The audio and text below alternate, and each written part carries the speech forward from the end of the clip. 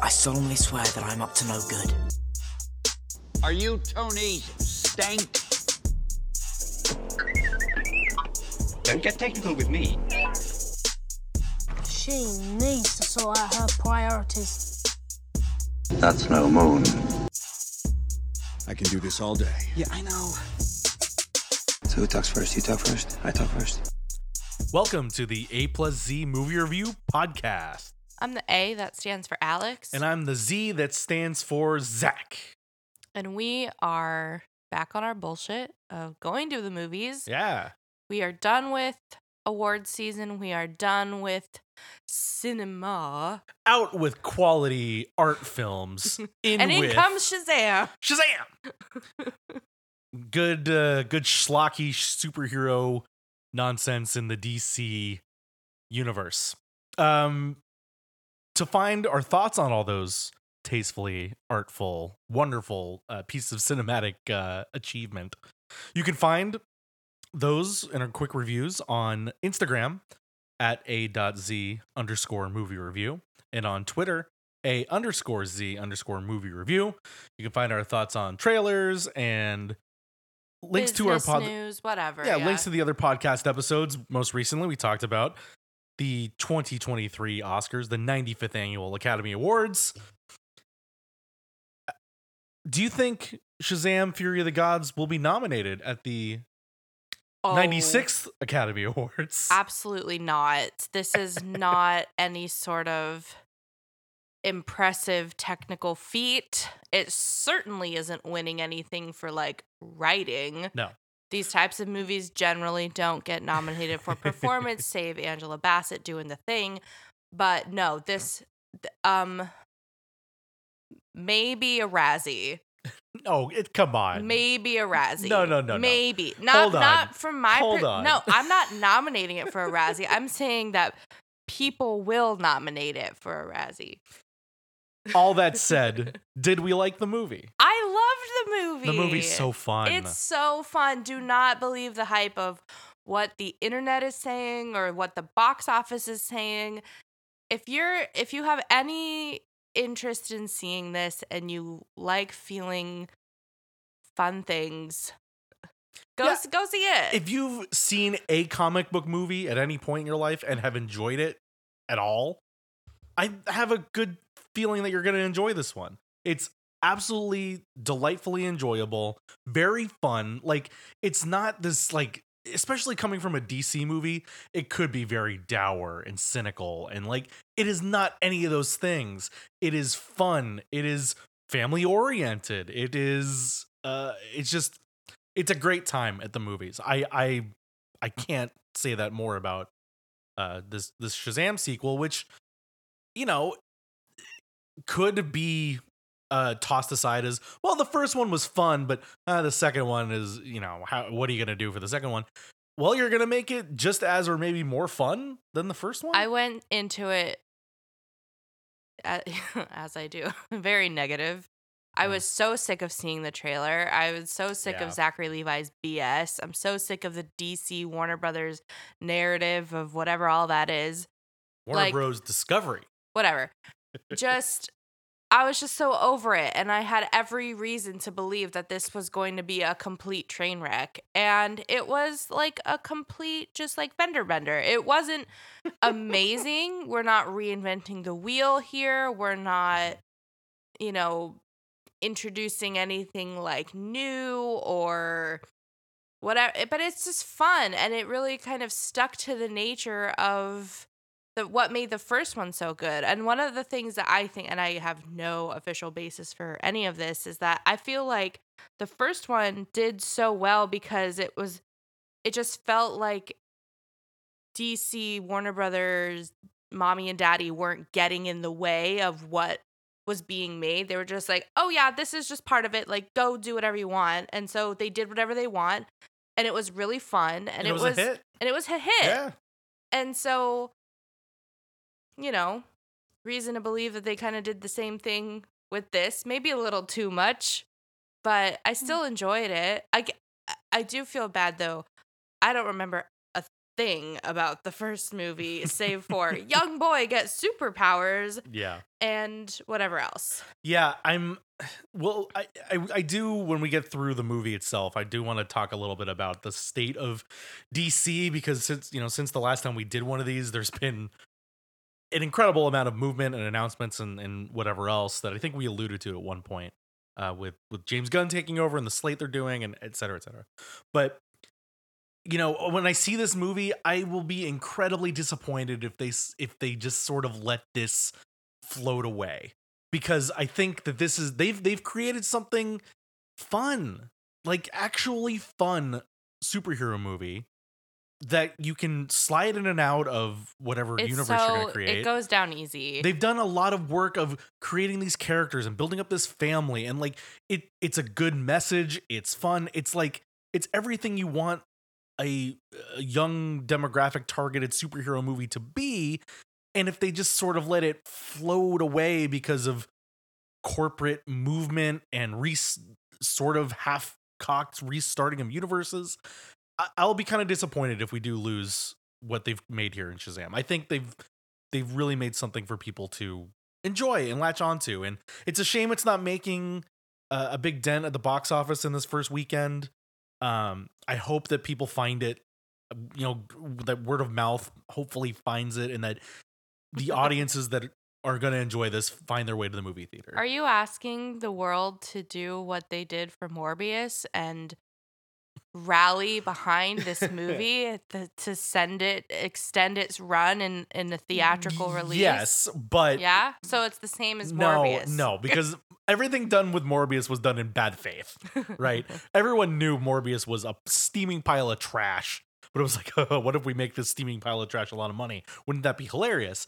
This is like legitimately good. I think it's well cast. I think everybody is pretty much good at where they're at. We can talk about the villains are kind of interchangeable here, but despite Zachary Levi's problems, he's embraced being a young kid in a superhero body sort of thing. Type thing. Every one of the other Shazam members that has been cast is good. I also like the kids. I even like Rachel Zegler in this movie too. I think there's a lot going on that works here. If you're lost at this point still, a brief description. Billy Batson is a young boy that comes upon the powers of a wizard, that when he says the word Shazam, he becomes Shazam, or Captain Marvel, or whatever you're going to call him, as a running joke that goes throughout this movie which is good because this character has had different names, and I thought they kind of tweaked that a little bit for fun, which was nice. But he becomes Shazam, as he is now known, and he's again bestowed this power onto the rest of his adopted brothers and sisters in this foster home, and they are the Shazam family. Now the movie, yes, the movie follows Billy and these foster kids. They're learning how to juggle teenage life with other adult superhero egos. When a vengeful trio of ancient gods arrives on Earth, they arrive on Earth in search of a magic stolen from them long ago. Shazam and his allies get thrust into the battle for their superpowers, their lives, and the fate of the world. Dun dun dun. And all of that sounds like normal superhero nonsense, right? Yeah. But I think they did a good job of, it is sort of like cut and paste superhero plot, but they didn't like bog you down necessarily with all this exposition about the ancient Greece and the gods, and it's there, but it's not important to like understand what's going on. I almost could have used more of it because it was a little hard to follow on that end. They want a staff, and then they want a seed, and there's a tree, and they're mad at everybody, and it's a little weird, but like it's ultimately like inconsequential. They're introduced trying to get the magic staff, and it's broken, and it's like, oh, they broke the seal. And I'm like, when did that happen? Because I'm looking at it and it's broken. And I'm just sitting there thinking, wait, did that happen in the first movie? You're right. I know. And then thankfully they do insert like the actual scene from the first movie where you're like, oh yeah, right. He snapped the thing. Right. I don't remember anything about the first movie because I mean the first movie came out in 2019. A lot of intense life has happened since 2019, so it's okay to have forgotten Did you remember that Mark Strong was in the first one? I did, yeah. Oh, really? Good job. No, I remembered Mark Strong being the bad guy in the first one. I remembered the kid, Billy, and then Zachary Levi, of course, and then the Billy's friend with the crutch. Yeah, Jack Dylan turning Glazer, into Freddie Freeman, turning into first baseman for the Dodgers. Adam Brody. And then I recognized the foster parents. Right. That's it. The kids could have totally changed, and I have no idea. The kids are the same, thankfully.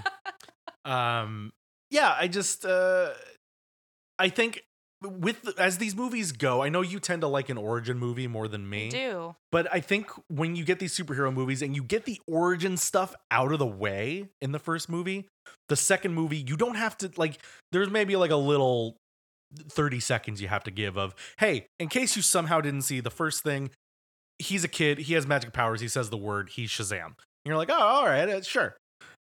And then you can kind of just play around and build these characters up a bit more, build up their lair that they now have, and really just give some extra color to this fictional Philadelphia, and do something fun with it. And again, I'm kind of repeating myself there, but that's the borderline, like that's the tagline for Shazam is just fun. say the word. Well, yes, but like That's the actual tagline for it. He has basically all the powers and ability of Superman, essentially. Super speed, flies, super strength. He doesn't have laser eyes, but he can shoot lightning. Yeah. And so it's like he is, as Freddy jokes, Captain Every Power, which is essentially what he is. But he's a kid. Yeah. He's a child playing a superhero. And so you kind of can just go wild with that. And they did that in the first movie. And I've seen some complaints of, you know, hey, they did that in the first movie and so they just did it again, which sure. I could see there being some criticism, and I maybe felt this a little bit myself, was that it was like too childish. Like, it's been so long, there's no way Billy is like this bad at it or whatever, but sure, because he's like a month away from turning 18 or something like that. Yeah, and how old was he in the other one? Like 15? Yeah, something like that. So, I mean, to imply that this is a linear timeline we're following, but I don't know. I did like the parallels of it, of course, of Billy was 14 in the first movie. Oh, okay. So yeah. the other thing that I guess that is interesting is that there's been, I guess, more than 3 years of time in between these movies, like literally, but then in universe, I don't know if that's ever really communicated.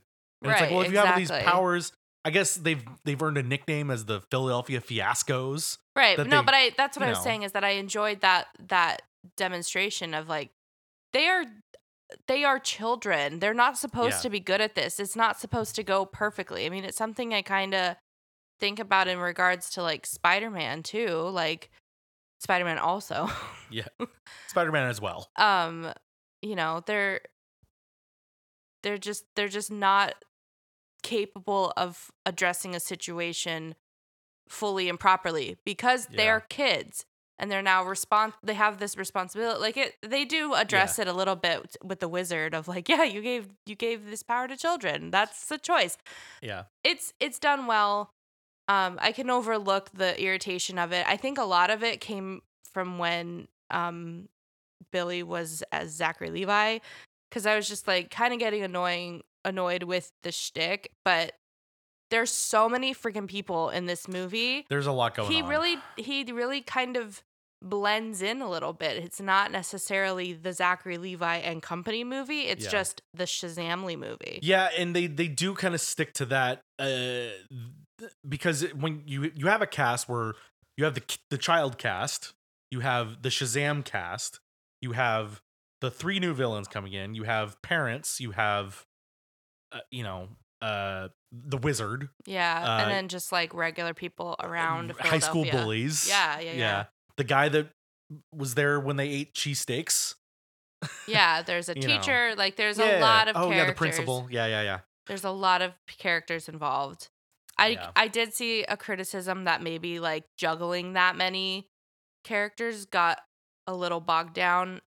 I can see why people would think that, but I didn't really seem bothered by it. Yeah, I think the only people that get sort of short changed on that end of things are the actors. Like Yeah. Angel or Asher Angel, is that Mhm, right? mhm. He plays 17-year-old Billy Batson. And in the first movie, it's a bit more equal and maybe even more a bit of Asher than Mhm. Zachary Levi because he's sort of figuring it out. Now, Asher Angel maybe has under 10 minutes where he's actually on screen. Yeah. The rest is, well, he's Shazam now, and he's so it's different than like a Batman movie where like if you're Bruce Wayne, you're also Batman and you're just Mhm. there all the time. So it doesn't really matter whether you are playing Batman or where you're playing Bruce. You just are that character the whole time. When you're switching back and forth, that happen, you know, there's maybe a bit more of Jack Dylan Grazer than I keep calling him Seth Cohen. You do. Adam Brody, and you Having know, back not and watched forth. a minute of the OC, I don't understand that at all. I've seen 20 minutes of the OC. I guarantee you it had nothing to do with Seth Cohen, knowing nothing about your viewing experience. You watched the episode where Spoiler dies. No. I would catch random bits of episodes over time, but no. I know I've seen him for at least like 30 seconds. Not buying in it. the OC. Anyway, well, I mean, you know, we saw him in Gilmore Girls too, right? Oh, yeah, Yeah. Dave Rozalski. Yeah. You don't call him Dave, though. You call him Seth. No, because His name is Adam. he has a Seth face. He just is. Anyway, so it is a bit weird in terms of juggling back and forth and that. Again, who knows how they're gonna like drill down on any of this going forward? Do they even bother, you think? Bother what? Making Shazam 3? Like, yeah. I mean, I think they can. I think that this has proven to be successful. The first one was very successful. The second one, so far, at least in the opening, is a lower box office. But I think that might have to. I personally think the lower box office that it's experiencing right now is a multitude of things. One, we talked about seeing the trailer forever. This got pushed back from December, which also got pushed back from like June. So it's been ready to go for a while, and they just because of the corporate machinations of the Warner Bros. It's Discovery. indicative to me that they don't care about it. This isn't something we need to get out right now. We can continue to kick this down the road. But they did the same thing with Flash, and they did the same thing with Aquaman. So like Aquaman was supposed to come out this December, and instead it's coming out next December.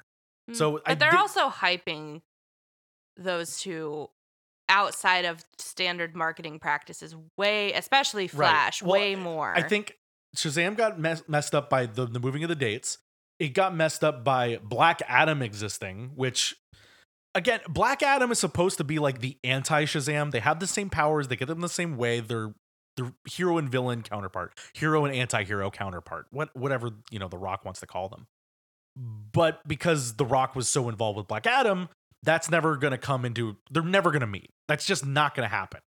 And we're never going to see Black Adam ever again. I really don't think. So that kind of messes with it. And additionally, this whole thing of the DC changeover, and we're already hyping the next version of the DC cinematic universe. This movie is sort of just kind of lost in the flow of whatever else has been going on. So I don't blame people for maybe forgetting it was coming out or just saying like, you know what, I don't need the time to see it. I think ultimately the movie achieves the goals it's trying to set out. I think it is very fun. I think it takes the concepts from the first movie and builds on them to make more of a universe, to make more of a character out of every single one of these people. Despite there's a lot of them, but I feel like we grew every single one of those people in the Shazamly, and I would love them to continue it forward. How they do that, I have no idea. Again, when we get to the rest of I don't know how any of this is going to play once we see Flash. Flash is really what's going to change how we see everything with all this. And every time we see the trailer, I keep saying, you know what? It looks better than it should.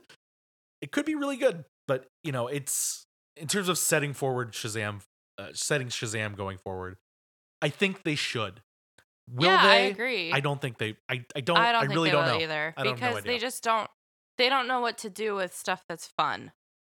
They know what to do with stuff that's dreary. Yeah, but I would say that certainly about the current / former DCU.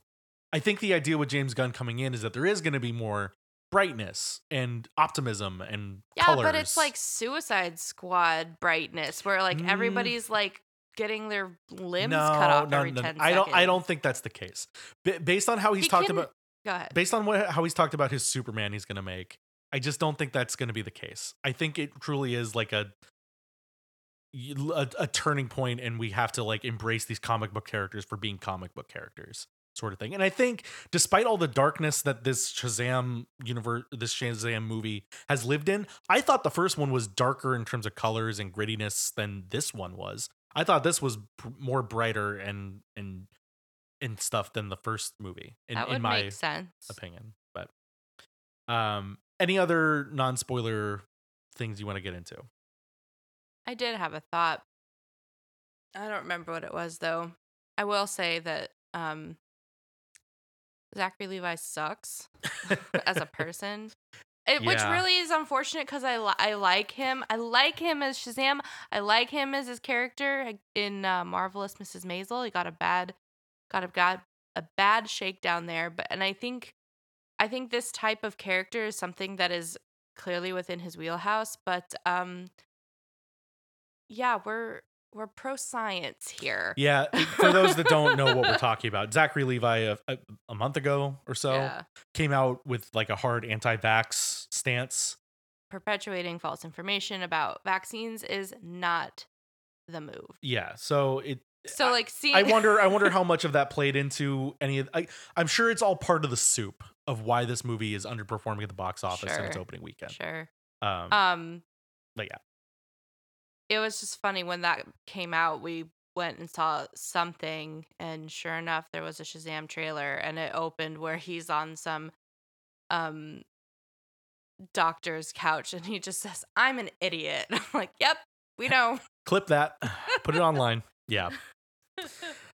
But anyway, so that's our non-spoiler thoughts on Shazam: Fury of the Gods. I don't think we said the full title of this No, movie. you did. Shazam: Fury of the Gods, the sequel to original Shazam. If you want to skip through things to our discussion about the DC universe, all that's in the timestamps. Now we're jumping over the spoiler wall. Shazam! I'm an idiot. There's already a superhero with a red suit with a lightning bolt on it. Aquaman is literally huge and he's so manly. And Batman is so cool. And I'm just me. All right, spoilers for Shazam: Fury of the Gods. So we open with the introduction of our new villains, Hespera, played by Helen Mirren, and Calypso, played by Lucy Liu. They go to a museum in Athens to steal. They are daughters of Atlas, and they are here to steal the magic staff so they can get their powers back. Because at the end of the last movie, when Shazam gave the powers of Shazam to the rest of his family and then broke the magic staff, he broke the barrier between the world of the gods and the world of humans. So they're back to get their magic powers because they've been imprisoned by the wizard that gave Shazam his power. Again, word soup.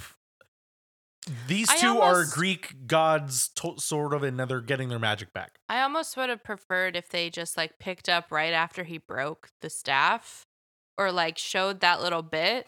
Yeah, they don't insert that till much later. Like a refresher, and then he breaks the staff, and then you cut to like the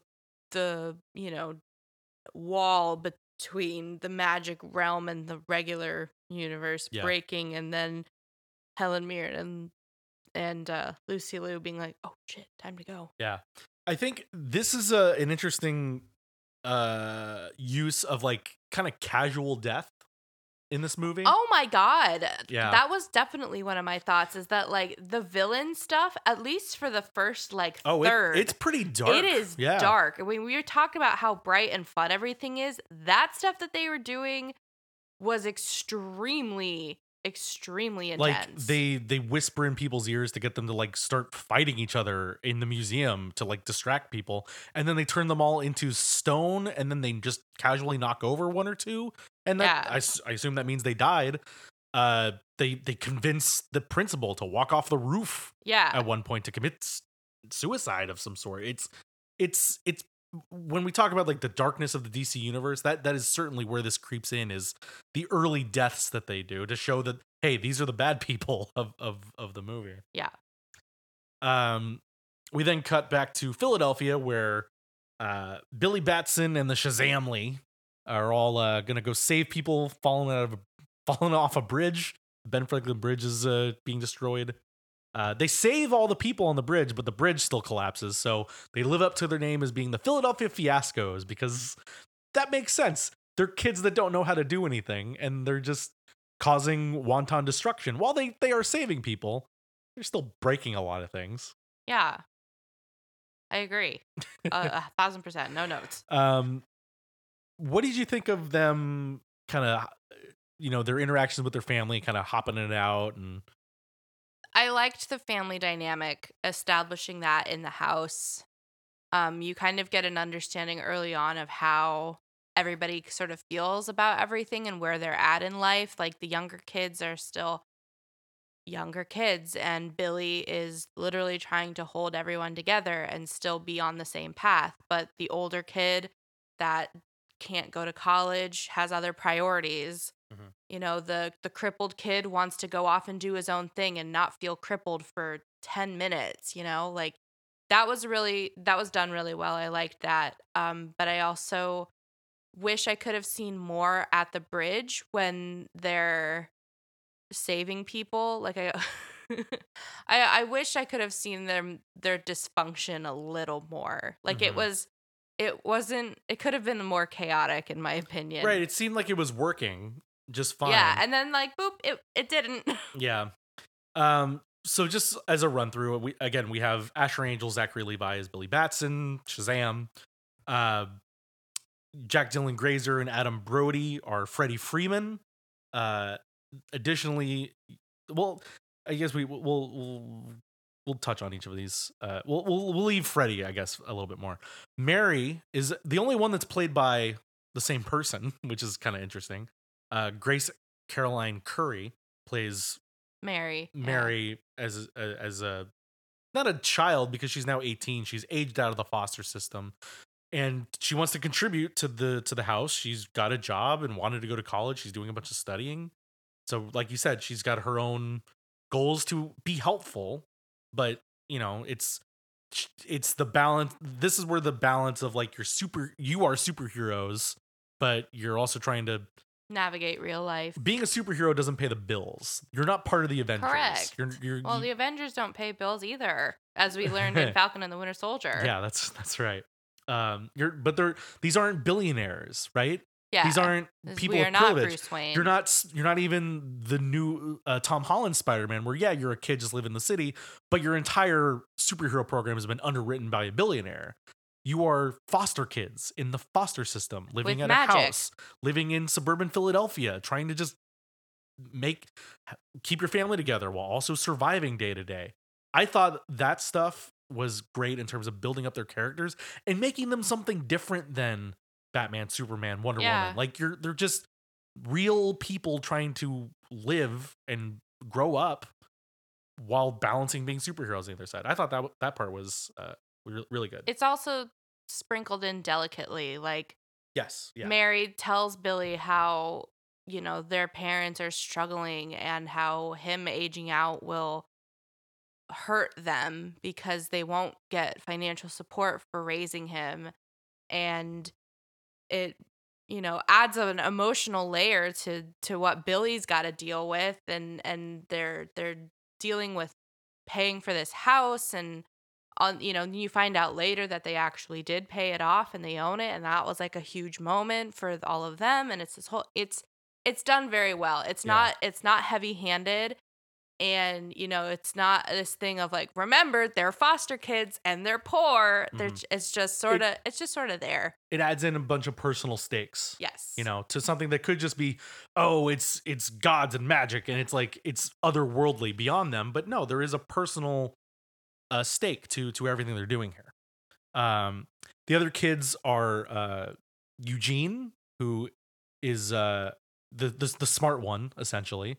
He is the one that's figuring out how all the lair works, how all the magic there works, like trying to map it out, where all these doors go. You also have Pedro, who over the course of the movie, early on, you get the sense that he's closeted as a gay teenager, trying to find his way to come out and, you know, be comfortable as himself, to be confident. You have and then you have Darla, who's the youngest of the group. She's wears purple, likes animals and Skittles. yeah, she's of all of the kids, she is the baby, the child. She Yeah. is just playing with her dolls and, you know, wants to just do good and help. And playing with her dolls, she made a diorama of unicorns attacking Genghis Khan. I mean, that's pretty gangster. So in this introductory phase, you know, they're trying to figure out who they are, where they're going. We cut to school where Freddy is going through the halls, getting bullied, and he meets Anne, played by Rachel Zegler, who she's an everyday student, by golly, and she's just taking a liking to Freddy. Why would she be taking a liking to Freddy? Who knows? I don't know. He's kind of annoying. Not really. He talks really fast and is just like he's a lot. Yeah. He's a lot to take in one dose. He's a kid that, because of his disabilities and because he sees himself as kind of a loser and people pick on him, comedy and sarcasm are his self-defense. And, you know, who can't relate to that at a certain degree. So they're kind of cutting between these things, trying to figure out who these people are. Billy then has a dream where he thinks he's on a date with Wonder Woman in Paris, where we don't see Wonder Woman's head, which they did this in the last movie. One of the post credits was it was showing Superman's body, but not his head. So they it's like they reference Freddy. They call him the Thundercrack Make-A-Wish kid, right. Which was so because he got to have lunch. He got to have lunch as superhero, and I was like, what? Shazam and Superman. Yeah. What superhero? And then it was Superman. Yeah. Okay, yeah. And that's also why Anne taking a liking to him, like, oh, aren't you the kid that was friends with superheroes? Yeah.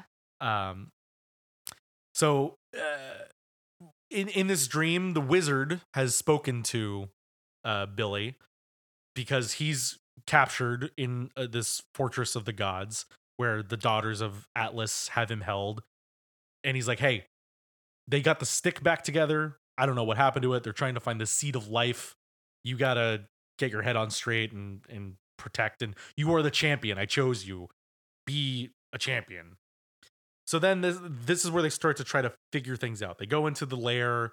They discover this hall of books that's been there the entire time, where Pedro has met a friend, Steve the Pen. Steve the Pen won the movie. Steve was a great pen. Very, very good. Magic pen, you can dictate to him. He writes everything down on paper. You know, cool stuff.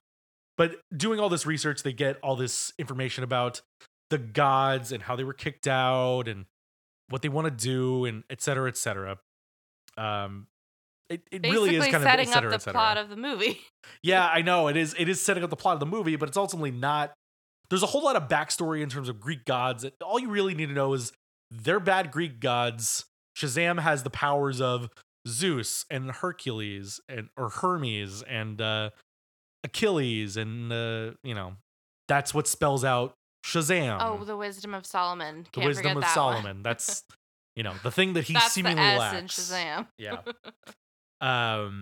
The thing he lacks. That's absolutely true. And while they're all figuring this out, Freddy has chosen not to be part of the family meeting because he's still trying to spread his own wings and I'm going to do my own thing. And that's really grating up against Billy, who's trying to keep everybody together so that he doesn't lose his family when he falls out of the foster system. But while this is going on, Freddy is having a after school meetup with Anne on the roof of the school. And he's like, "Oh, you want to meet Captain Everypower? Yeah, I'll bring him right out."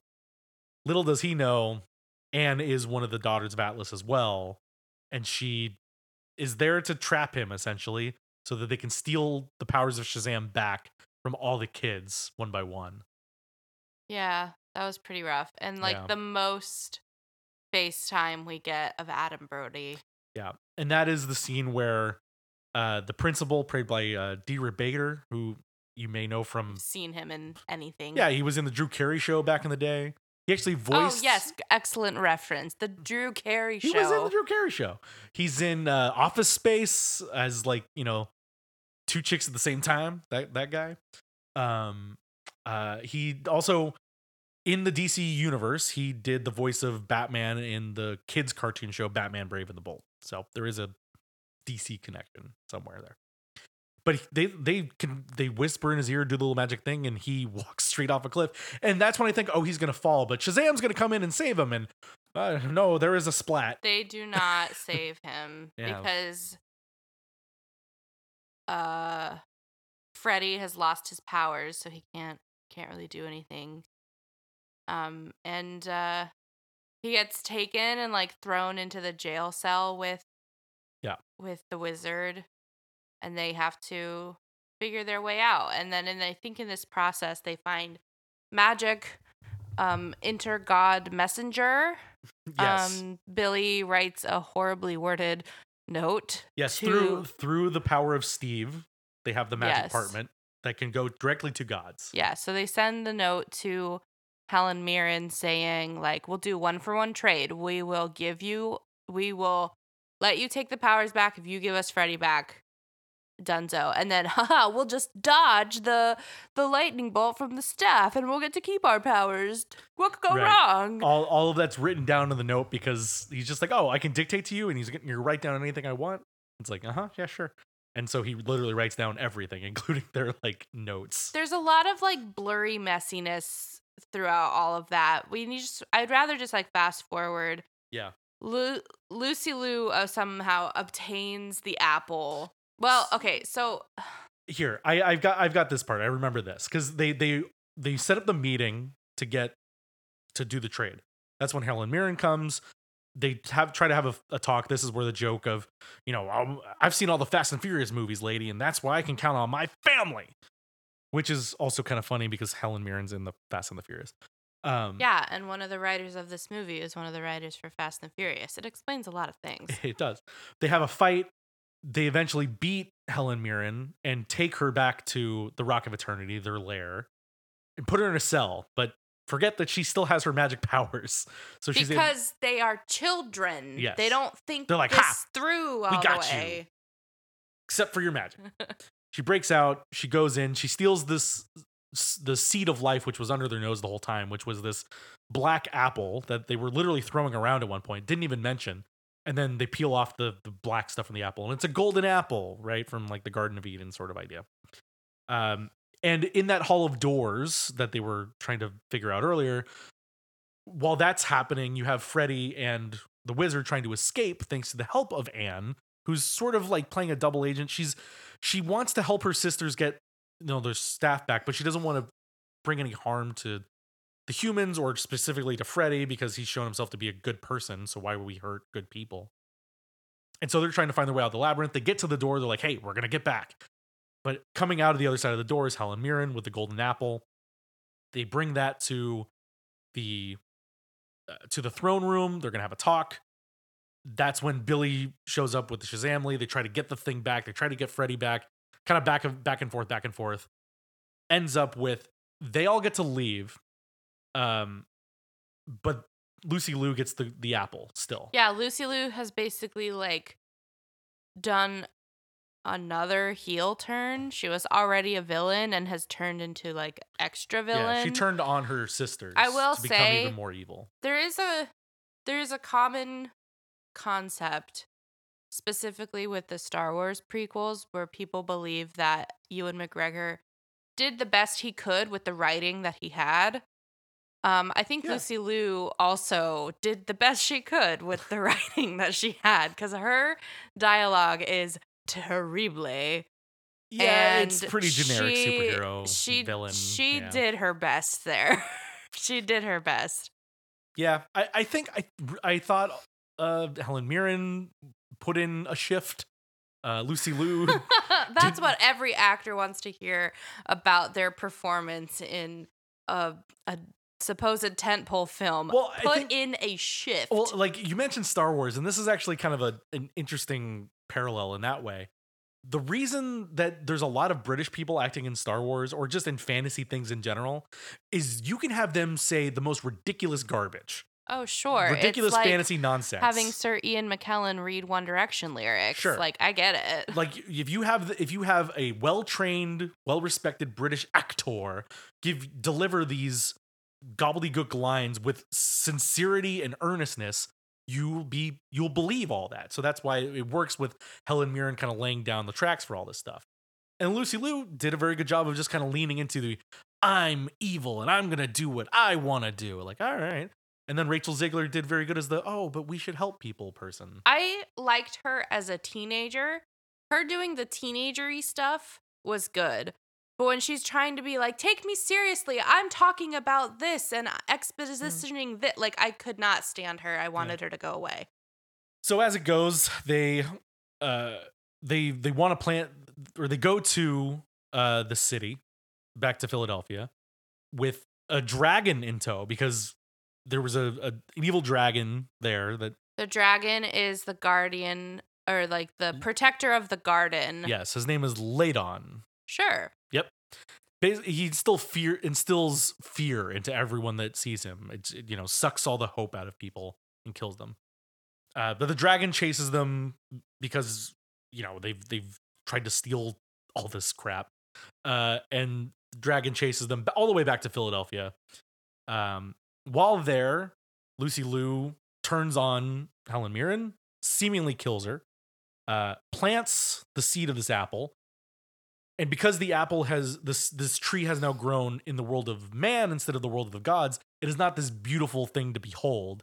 It is a disgusting, dying tree that hatches a bunch of Greek monsters that now run amok. She does plant this tree in the middle of the Philadelphia Phillies baseball stadium. Yeah, the Phillies get a lot of run in this movie. And that's true. Several times. As a fan of sports, nothing breaks my heart more than seeing stadiums get destroyed in these movies. We saw it in, The Dark Knight Rises, where the Heinz Field just like crumbles into like a friggin' Heinz Ward still got to the end zone. It just breaks my heart. Like the tree is growing and like the pristine, beautiful field just gets trashed. And I was sitting there like, this is a crime. In my head, there was a funny connection of the Phillies rivals are the Mets, right? Yeah. Who play in the Big Apple. And when the Mets hit a home run, there's an apple that goes out in center field. And what destroyed the Phillies stadium here? Well, an apple. That's a very deep cut. Yeah, I don't think anybody considered. No, I guarantee they didn't, but it made sense to me. Okay. But yes, now there's Cyclopses and Minotaurs and also worth Cerberuses. noting at this point, all of the kids have lost their powers by now. Yeah, in that fight in the dungeon, they all get shot, right? No, because they come home and tell their foster mom and dad who they are as the heroes, which like, what would you do?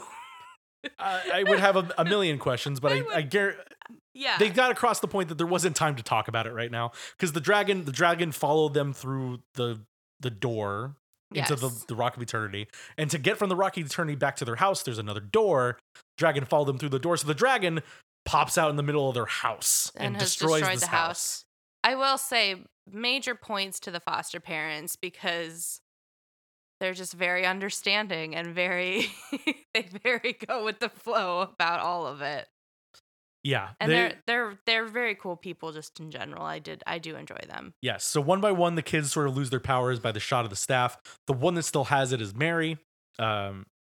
And Yeah. because Oh. she's flying off with the apple, Mhm. and that's how the To apple do gets what? back into I Lucy don't Liu's know, hand. because we have forgotten to mention that when these sisters arrive and they sort of release their power, they put a dome of magic barrier over Philadelphia. As announced by Wolf Blitzer, yes. So I was very confused as to what Mary was gonna do flying away with that apple. I don't know. She probably should have just destroyed it. Ah. But anyway, she's flying away. She runs into the dragon. Then she gets shot with the wand herself. She loses her power. She's falling. The apple's falling. Billy has to choose to grab the apple or save Mary. Saves Mary, of course. Save the family. I wasn't sure that was a guarantee, considering we just saw a teacher walk off the roof of a building. Yeah, I was like scared an a hour little bit. before. I was very nervous for They Mary. held on to that for a while, but it saves her. So then it's Billy's the last one with powers. They have the apple. They plant it. The monsters come out. So now we got to figure out how to beat them. And in the fight with Calypso, Billy figures out, hey, if I keep shooting lightning at her, it charges up the staff like a battery. And if I can overpower that, I can blow her up.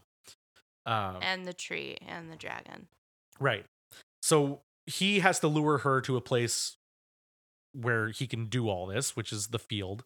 He makes a deal with Helen Mirren, who's on her deathbed, resuscitates her with a couple lightning bolts. Which felt very... I mean, she got a dragon talon straight through. Which, surprisingly, no hole. There was a hole in her armor. When Billy got there, when she got dropped by the dragon after getting stabbed by it, there was definitely no hole in her chest. Ooh, oh dear. So one demerit for the CGI people on the film. So he makes a deal with her to lead them there. Meanwhile, all the kids are now driving around in the van around Philadelphia trying to help the people. How are they going to help the people? I don't know. But they still have Steve the Pen, who gives them a good bit of information of what monsters are afraid of, which are unicorns. Which the wizard is like, oh, unicorns are not what you think they are. They're not these beautiful beasts. They're angry. They hate mankind. And it's like, well, how can we how can we get the unicorns on our side? Ambrosia. And what do we have instead of ambrosia? The nectar of the gods? Well, taste the rainbow. It's Skittles. Brought to you by Skittles. Taste the rainbow. The product placement in this movie is tough. Pretty egregious. Skittles is probably the worst offender. Easily. Easily. I don't really remember other ones. I mean, there's stuff. It's I'm sure Doesn't- there was it like doesn't a soda. matter. It's not consequential in the way that the Skittles are. Darla feeds the unicorns some Skittles and literally says they can taste the rainbow, which I was like, oh God. And really? then when she ends up, anyway, they befriend the unicorns. When she's riding these unicorns into battle, this unicorn army that's fighting the monsters, foreshadowing from earlier. Oh yeah, I guess. Doesn't she say "taste the rainbow, motherfuckers"? She does. When she's Holy riding the horse, shit. the unicorn. They like cut her off so you don't actually hear this like 10-year-old girl say motherfucker, but yeah, she does.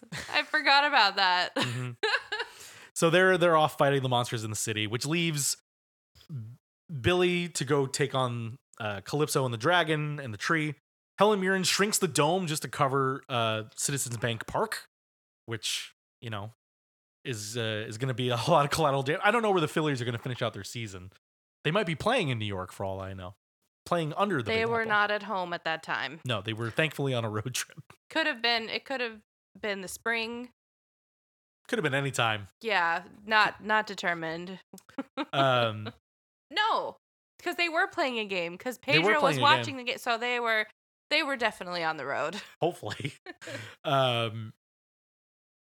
Yeah, I mean, hopefully they were on the road because if they wouldn't be able to get back home to play their games because of the dome. Because of the dome. Yeah. Anyway, big fight, CGI final fight. I thought when it comes to CGI final fights, this did something different than most. If you want to talk about CGI just in general, it's probably something I actually liked about the movie is that, like, while the practical effects were very basic and it's one of those things you sort of fall victim to when you know how the sausage is made. You can kind of like see that stuff. The practical effects of it all were not amazing, but I appreciated it more than just like animated CGI universe everything. All of it was really like there wasn't, I would say the only set that probably wasn't practical was the stuff in Greece or ancient Greece, whatever you want to call it, like the labyrinth and then also the lair too, but everything else was kind of legit. Yeah. No, and I wanted to mention that at some point too as a point for the movie.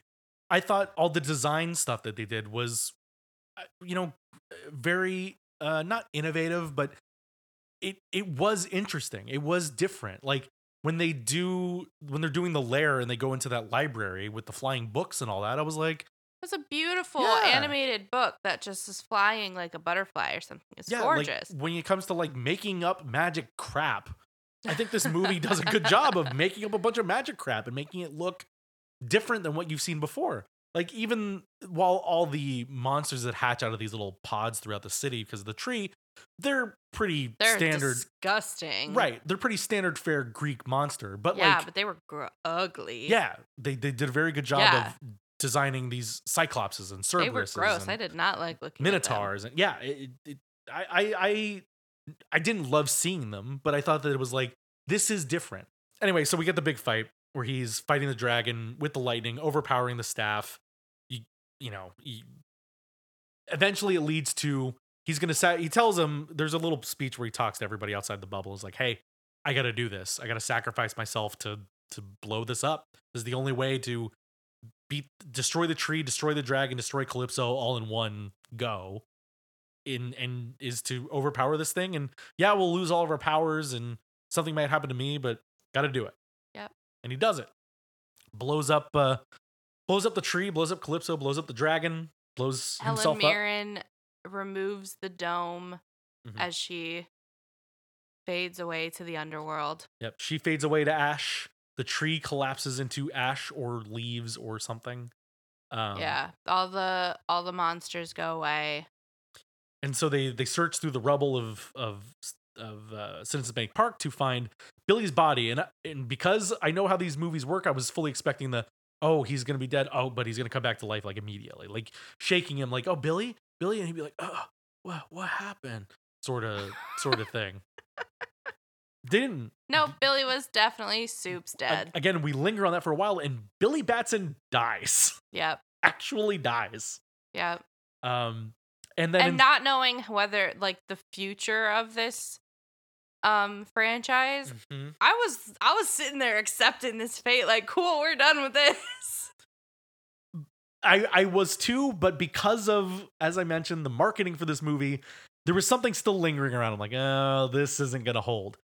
I thought this would wait until the post-credit scenes because of how far along we were in the movie. So much better. But they say, well, we need to give Billy a proper burial. He needs to be treated like a god. So instead of burying him somewhere in Philadelphia, they dig a shallow grave in the world of the gods where the dirt freshly, dug. They put a lightning bolt on it. They're all very sad. And it's like, so can we ever get our powers back, or is he gone forever? And the wizard holding the staff is just like, no, the light has gone from the staff. It just needs the spark of a god to bring it back to life. I said it needs the spark of a god. Like it's just like cameo. Bum bum bum bum. Play the angry guitar theme. Wonder Woman is here. Diana Prince, a true Deus ex machina. A true Diana ex machina just fucking shows up and is like, oh, hey, you need to revive the dead kid? Here's my spark of a god power, and let's bring everybody back to life. We're all good. Everything's fine. Everything's fine. And she doesn't even stick around very long. They have like a very short conversation, and then it's it's like, hey, you want to ever go on a date with me? That'd be cool. Hey, I'm almost 18. It'll be fine. Like, stick the superhero in, kid, as she walks away and presumably out of the DC universe forever. Wow. I hadn't even thought about that. That's pretty funny. That might be the last time you ever see Gal Gadot as Wonder Woman. Is right there. I have read about this since. People were worried because they used a stand-in for her in the Parisian date Yeah, scene. the dream scene. Mm-hmm. So people thought that maybe they did a deep fake with Gal Gadot. Turns out it was not a deep fake. Every time you see Gal Gadot, it is actually Gal Gadot. The dream body, I could definitely tell. Like, it was not. I was trying to figure that was out not her. Is that Gal Gadot like just hiding? And it definitely was not. But knowing what I know and then thinking back, I was like, oh yeah, no, those two characters were not in the same room at the same time at all. Yeah. They definitely shot that differently, which is like a little bit of a bummer. They did that with Superman in Black Adam too. Yeah, I don't like that at all. If you're going to do this like stunt cameo thing, like make it legit. Make me like let me feel the moment of having these two characters literally standing in front of each other like that. Like I felt that way when friggin' Richard Madden and Kit Harington were both in Eternals. I was like, get them in frame together for 2 seconds, please. Ultimately, I was very disappointed by this. That ending, yeah. Not necessarily the ending. I mean, yes, the ending. Because it's like, that is a post-credit scene. That didn't need to be in the regular movie. Secondly, it was DC or Warner Brothers, whoever's in charge of this part of it, in the days leading up to the release, put this scene or a clip of it in the TV advertisements, really trying to undersell or oversell the point of, we have no confidence in this movie. Please go see it. Wonder Woman's in it.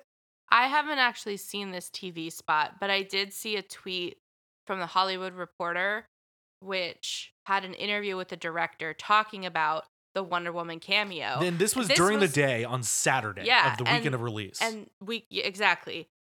And we are recording this the day after. So like no time's passed.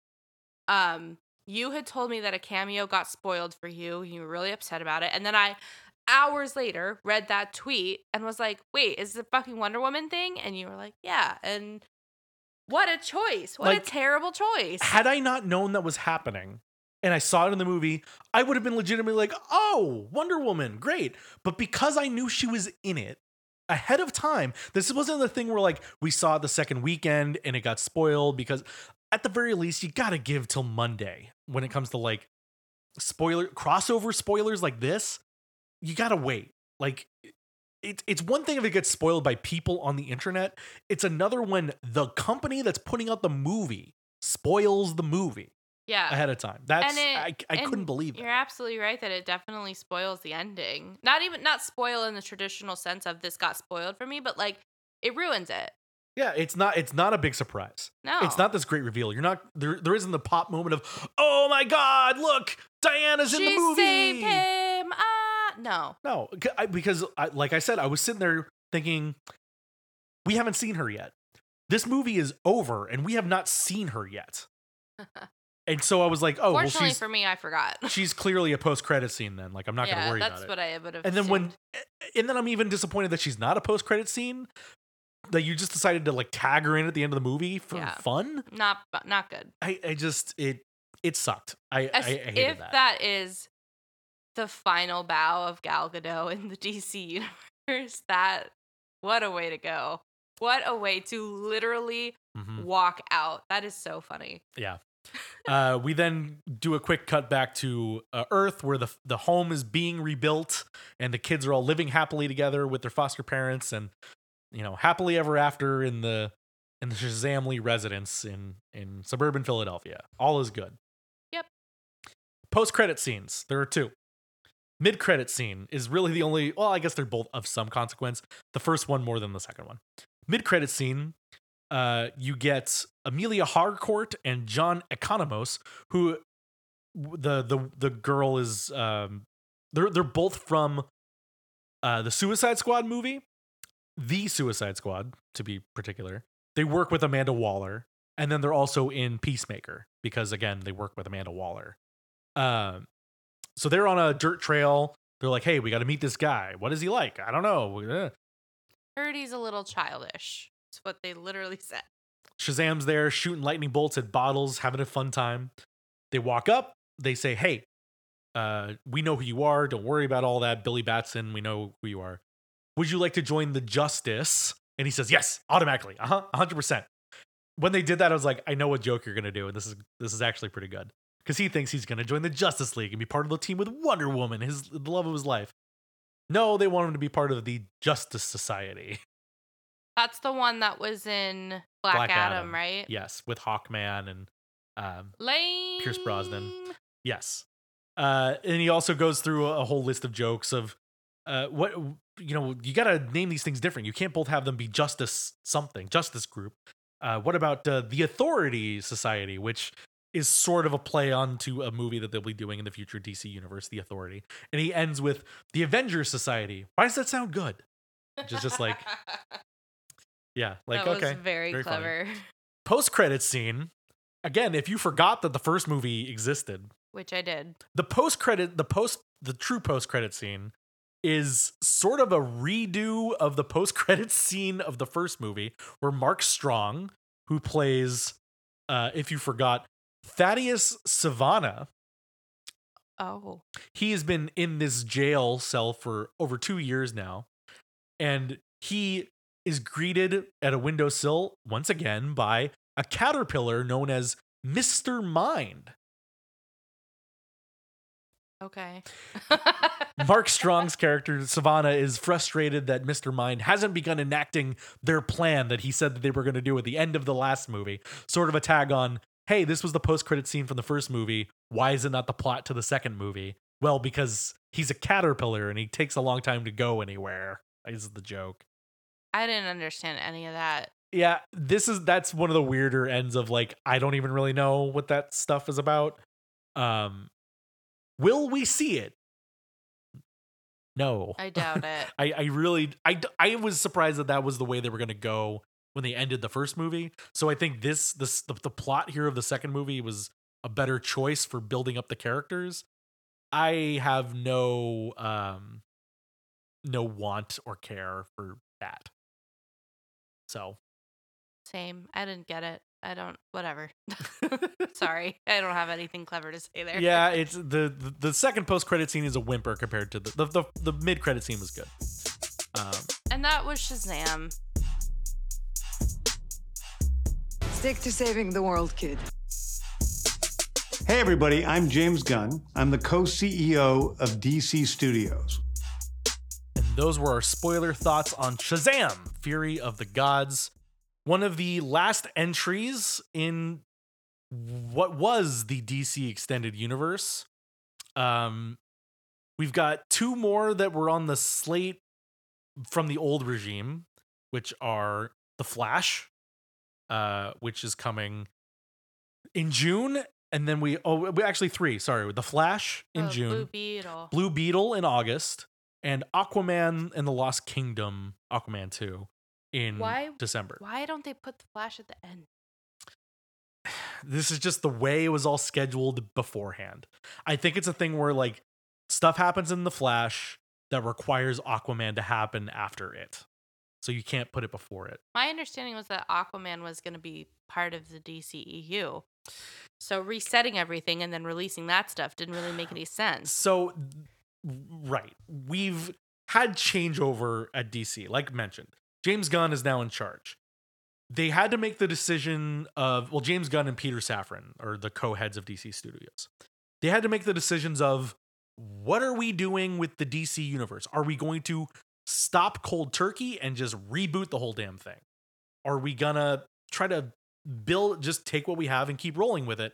Or are we gonna do this really kind of in between mushy half reboot? And that's the way they're kind of choosing to go. That sucks. The way that they described it in January was that the events of Shazam sort of lead into the Flash. I don't know how that's really the case. There's lightning. Yes. End of analysis. Lightning in a red suit. Yeah. Then the Flash resets the DC universe Then Blue Beetle is largely unconnected and can kind of be slotted back in however they want. So that's not a big problem. And then Aquaman comes off of The Flash and will lead into, is what James Gunn said, the new DC universe, which will kick off with his written and directed Superman movie in 2025. One way or another, we will have a year off from DC films in 2024, and we will come back with the new vision of the DC universe that begins with Superman, which is based on a very popular run by Grant Morrison called All-Star Superman, which kind of focuses on the hope and the optimism and the shucksness of Superman going forward. I expect that to be good. I hope it's good. We haven't had a good Superman movie in a while. And I liked the Brandon Routh one. Not that it was good, but I liked it. Well, the Brandon Routh one's a weird one too, because it's technically a sequel to the Christopher Reeve movies. He's supposed to be the same Superman. That explains all the sepia tone. Yes.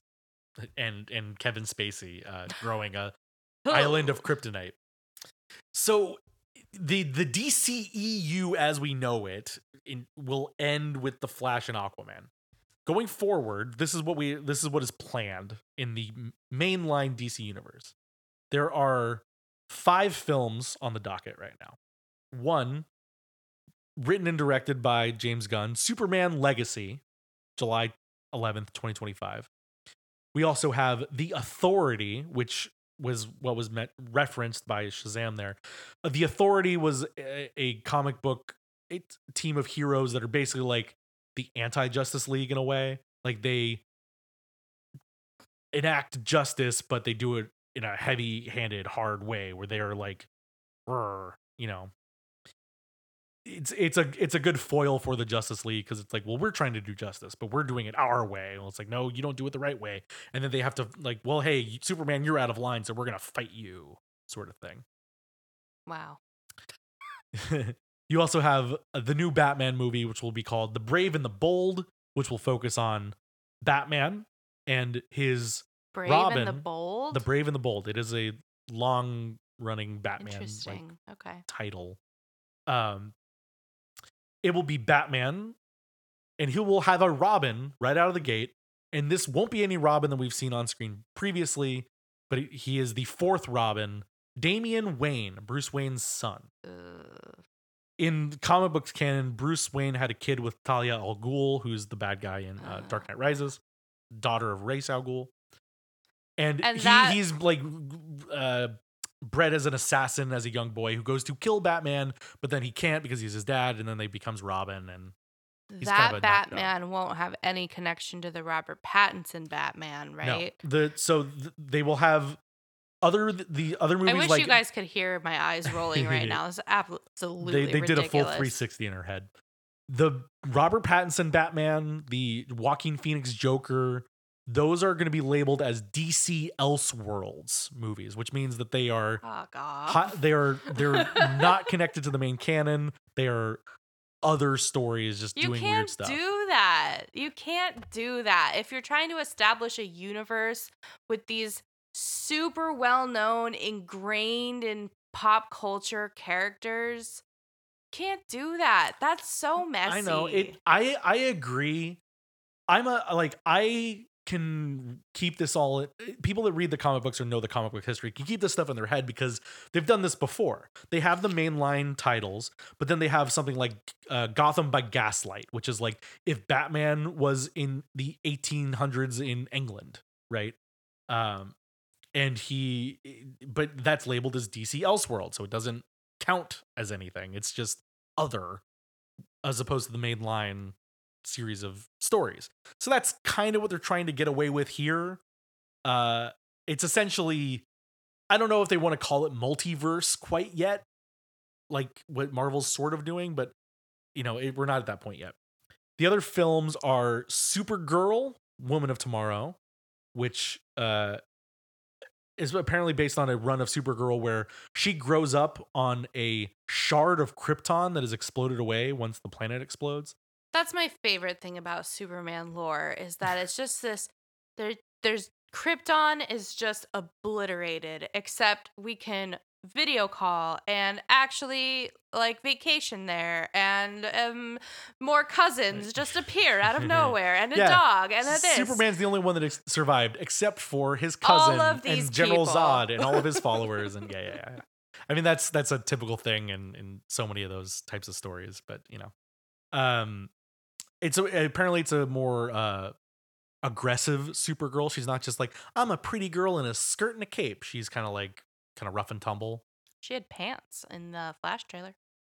Well, that's a different. Oh, that's not the same. God.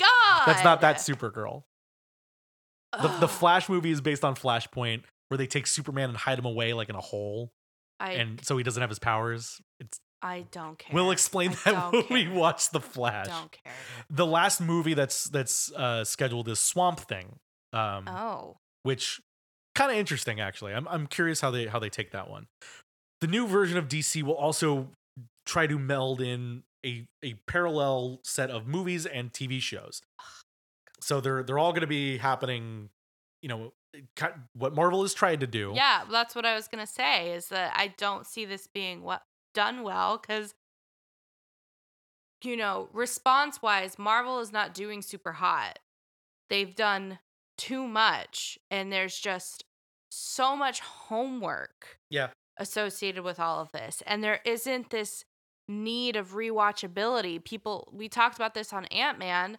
We're not going back to see Ant-Man because, like, okay, check this off the list, I'm done. I don't think trying to do movies and TV shows within the same universe is the way to go. Yeah, there's the TV shows I'm less totally in on than the movies. So the TV shows, we're going to have an animated show called Creature Commandos, which is like a James Gunn pet project.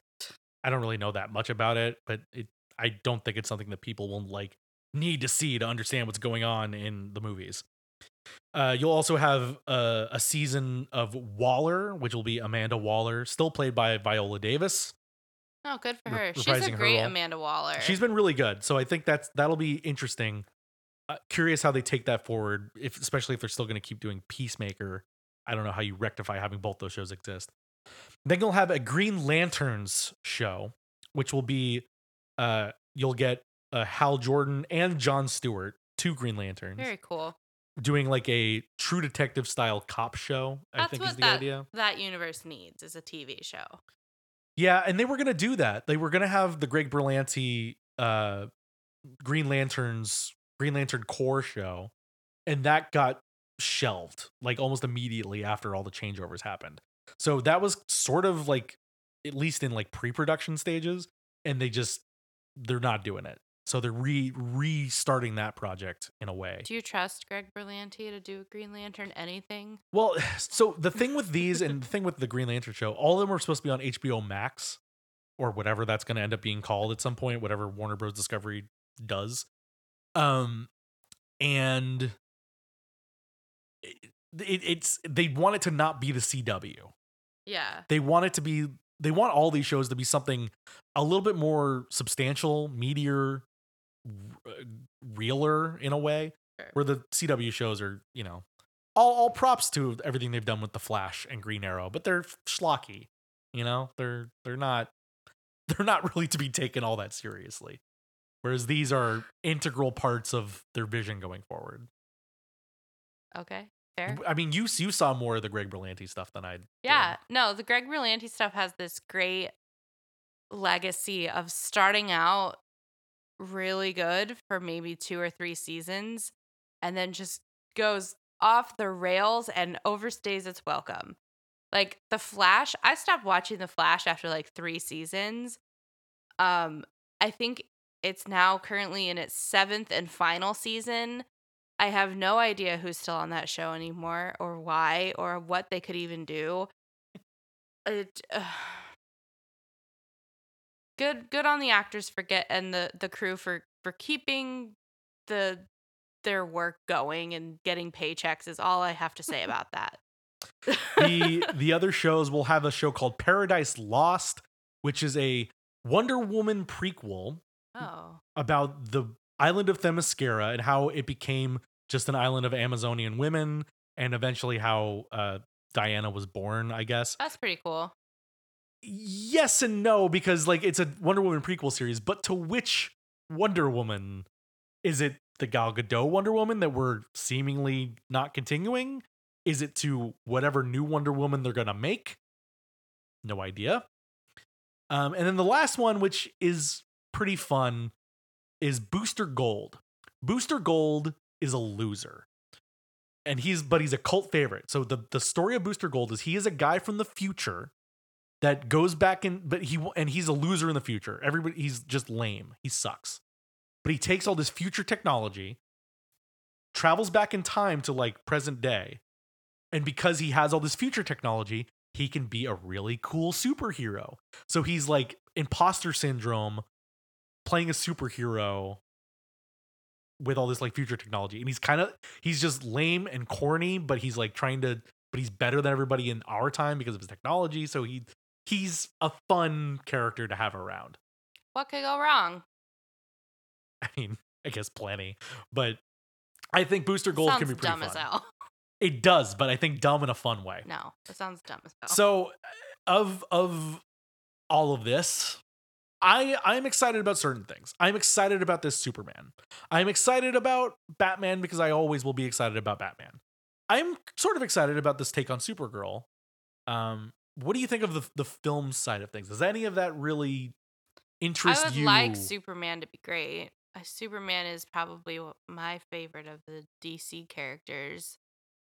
And they have done him pretty dirty as of late, which is just maybe something I should have realized sooner, that like he is your pillar character and this is what you have done to be over clear, the last 10 years. It's already been confirmed he is not going to be Henry Cavill.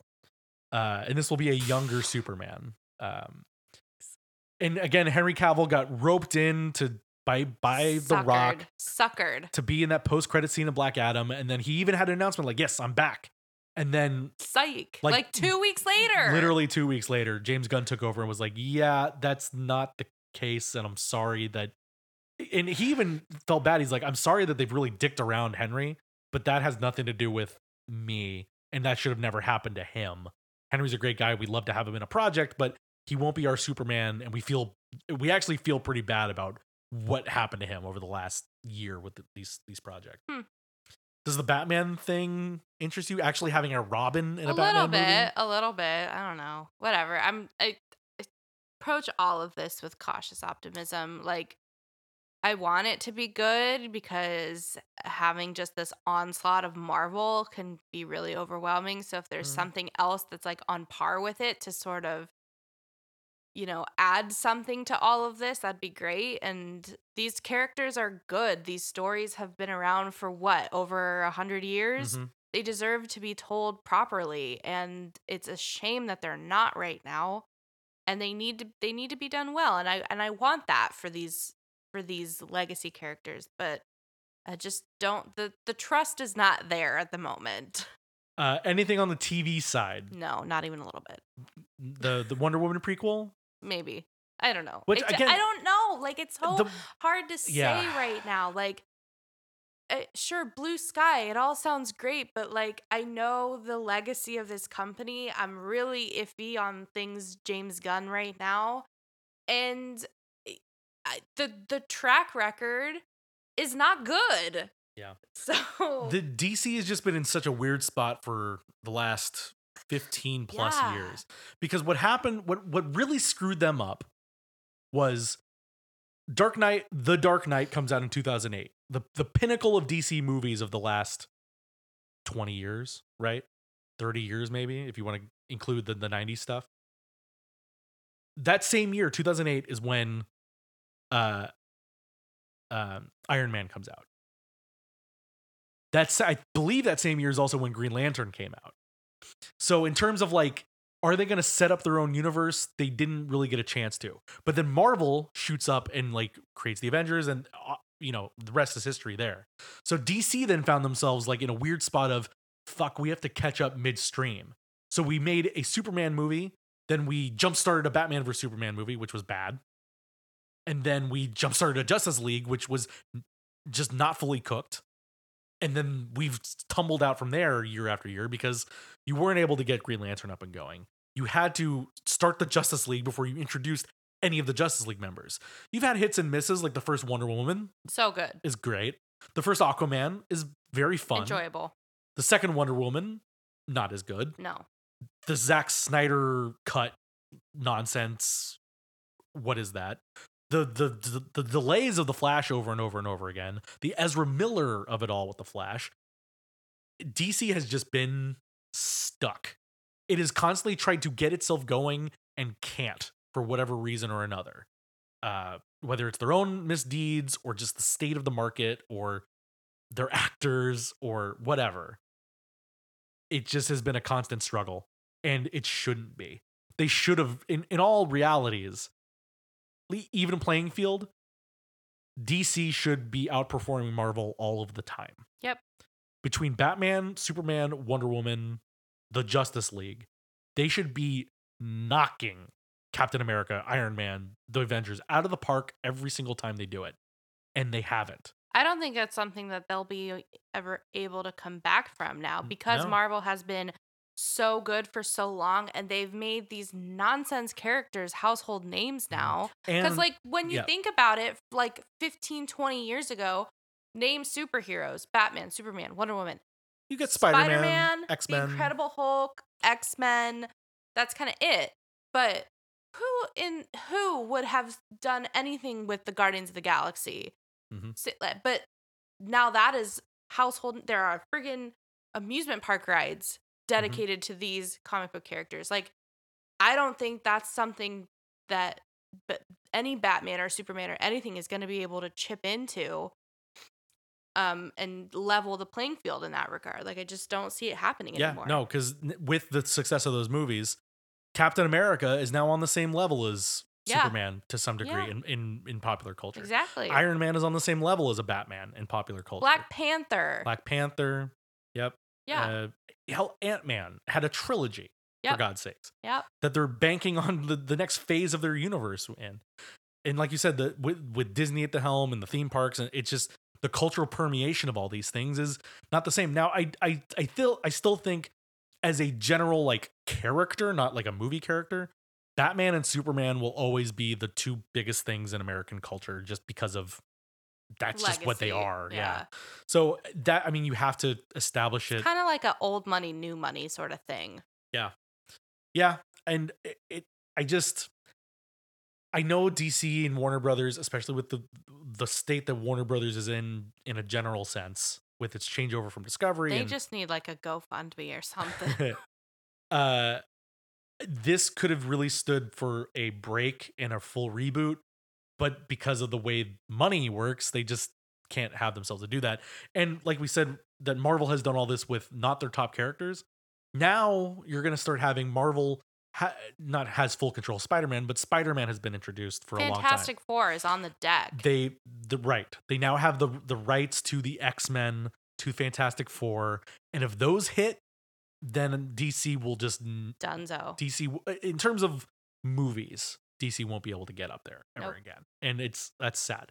I think they're doing a good job holding the Batman flame still. That is always going to make them money.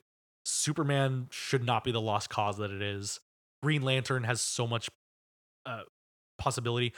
Wonder Woman was there for them to really make into something, and then they dropped that ball too. So DC is is still in a weird spot, and we will probably retouch on all this in June when we see the Flash and understand maybe understand a bit more of where we're going in the DC universe. But that's a lot of talk on superheroes today.